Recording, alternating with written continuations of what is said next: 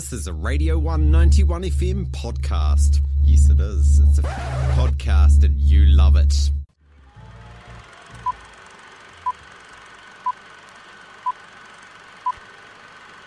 Here we are again. Movies with George. That's right. It is time for Movies with George. George Elliott joins us now in studio. Morena, George. G'day, mate. How you going, champ? Good. Olympics. You do it? Haven't caught any yet. You haven't caught any yet? No. No. Am I going to miss the boat? No. The ship's only just been at sea for 3 days, and there's many more days to go. It's in the port this morning, so you can just jump on board and keep on cruising. I noticed the main common room had some sailing last night. Some Olympics. What's the best sport at the Olympics? Well, I've really enjoyed the skateboarding. I've also thoroughly enjoyed a little bit of football. We got skateboarding at the Olympics. Skateboarding's at the Olympics, bro? PC gone mad. Man. Oh, I'll tell you what, it's not even a real sport. And I've watched a lot of archery, I've watched some 3-on-3 basketball, I've watched some hockey, I've watched a lot of stuff. It's been great. Some triathlons. Triathlon on right now. It's a nice mix, yeah. Yeah, but anyway, we're not here to talk about that. I had enough of Olympic chat today. We're here to talk about a film called Blood Red Sky. I will quickly mention that a movie that I was meant to review about the Le Mans 24 Hours, featuring the Kiwi champion of IndyCar, Scott Dixon. Was he in the car with Brendan Hartley or with the other Kiwi? Who was he in with when he raced that Le Mans? I can't remember. Neither can I. I don't think it was with Brendan Hartley. Or was it with Evans? Mitch? That sounds about right. Mitch Evans of Formula E. That's right. I'm not too sure what it's like, but it's got a limited release at Rialto. It looked pretty standard from the trailers, but me and Jamie are motorsports people, so I thought I'd just quickly bring that up, and it's cool to see that it's getting at least some screenings at Rialto. But so unfortunately that fell through, so I've copped out. I sat at home watching a Netflix movie. Sorry, folks. Blood Red Sky, also known as Transatlantic 473. Yeah, you got to be careful with these bloody foreign movies, because they sometimes have all different names, and you can end up watching the wrong thing sometimes, even. Funnily enough. Cast isn't really important here, but yeah, German film with English and some subtitles for various languages, because we're on a transatlantic flight, folks, from somewhere in Germany to New York, and we are joined by a young mother and her son, who the woman is mysteriously ill.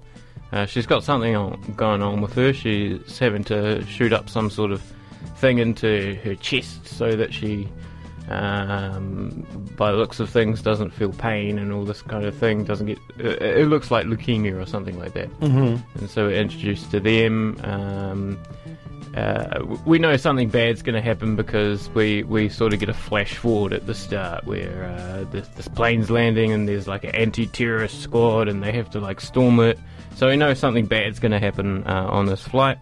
And what we're treated to is a sort of half hijacking thriller and then half sort of vampires on a plane. And yeah, bats on a plane. I'm sick of these mother effing bats on a plane. In a very gory, kind of like actually quite entertaining zombie-ish vampire kind of things fighting on a plane. After a sort of, a sort of thrilling, kind of mysterious, not too sure. There's like when the terrorists hijack the plane, there's this weird kind of comedic moment where not everyone's sure why they're hijacking the plane. It's sort of a self-referential joke, I think, about the movie itself, where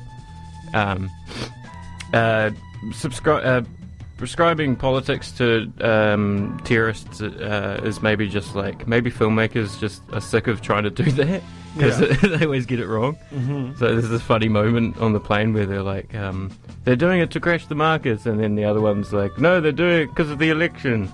remember 2004 Madrid bombings and all this kind of thing, and that's kind of like the. I felt like when you're on a plane like this, you could be a bit more like the movie Aeroplane, but nonetheless, this is a zombie movie, a vampire movie, and basically the mysterious young mother is a vampire and has to kind of fight back against these hijackers, and antics ensue, and I mean, there's not much to it really. There's not much more to say than that. Well, I mean, rather than I sat down and really kind of enjoyed the maybe half an hour too long movie. Okay. Yeah. Okay. I mean, lucky for the people on board the plane that there was a vampire there to stop the hijackers, because normally you wouldn't expect that on a flight. Yeah. Yeah, well, it was weird because at first there's like 3 air marshals on the plane for some odd reason as well. 3? Yeah, which they have to get rid of. So this is a special plane. Wow, what is on this plane? All right, so you can watch this on Netflix at your leisure. Yeah. It's only just been released 4 days ago, so no doubt we'll get a long run. Yeah. Is it in the top 10 yet?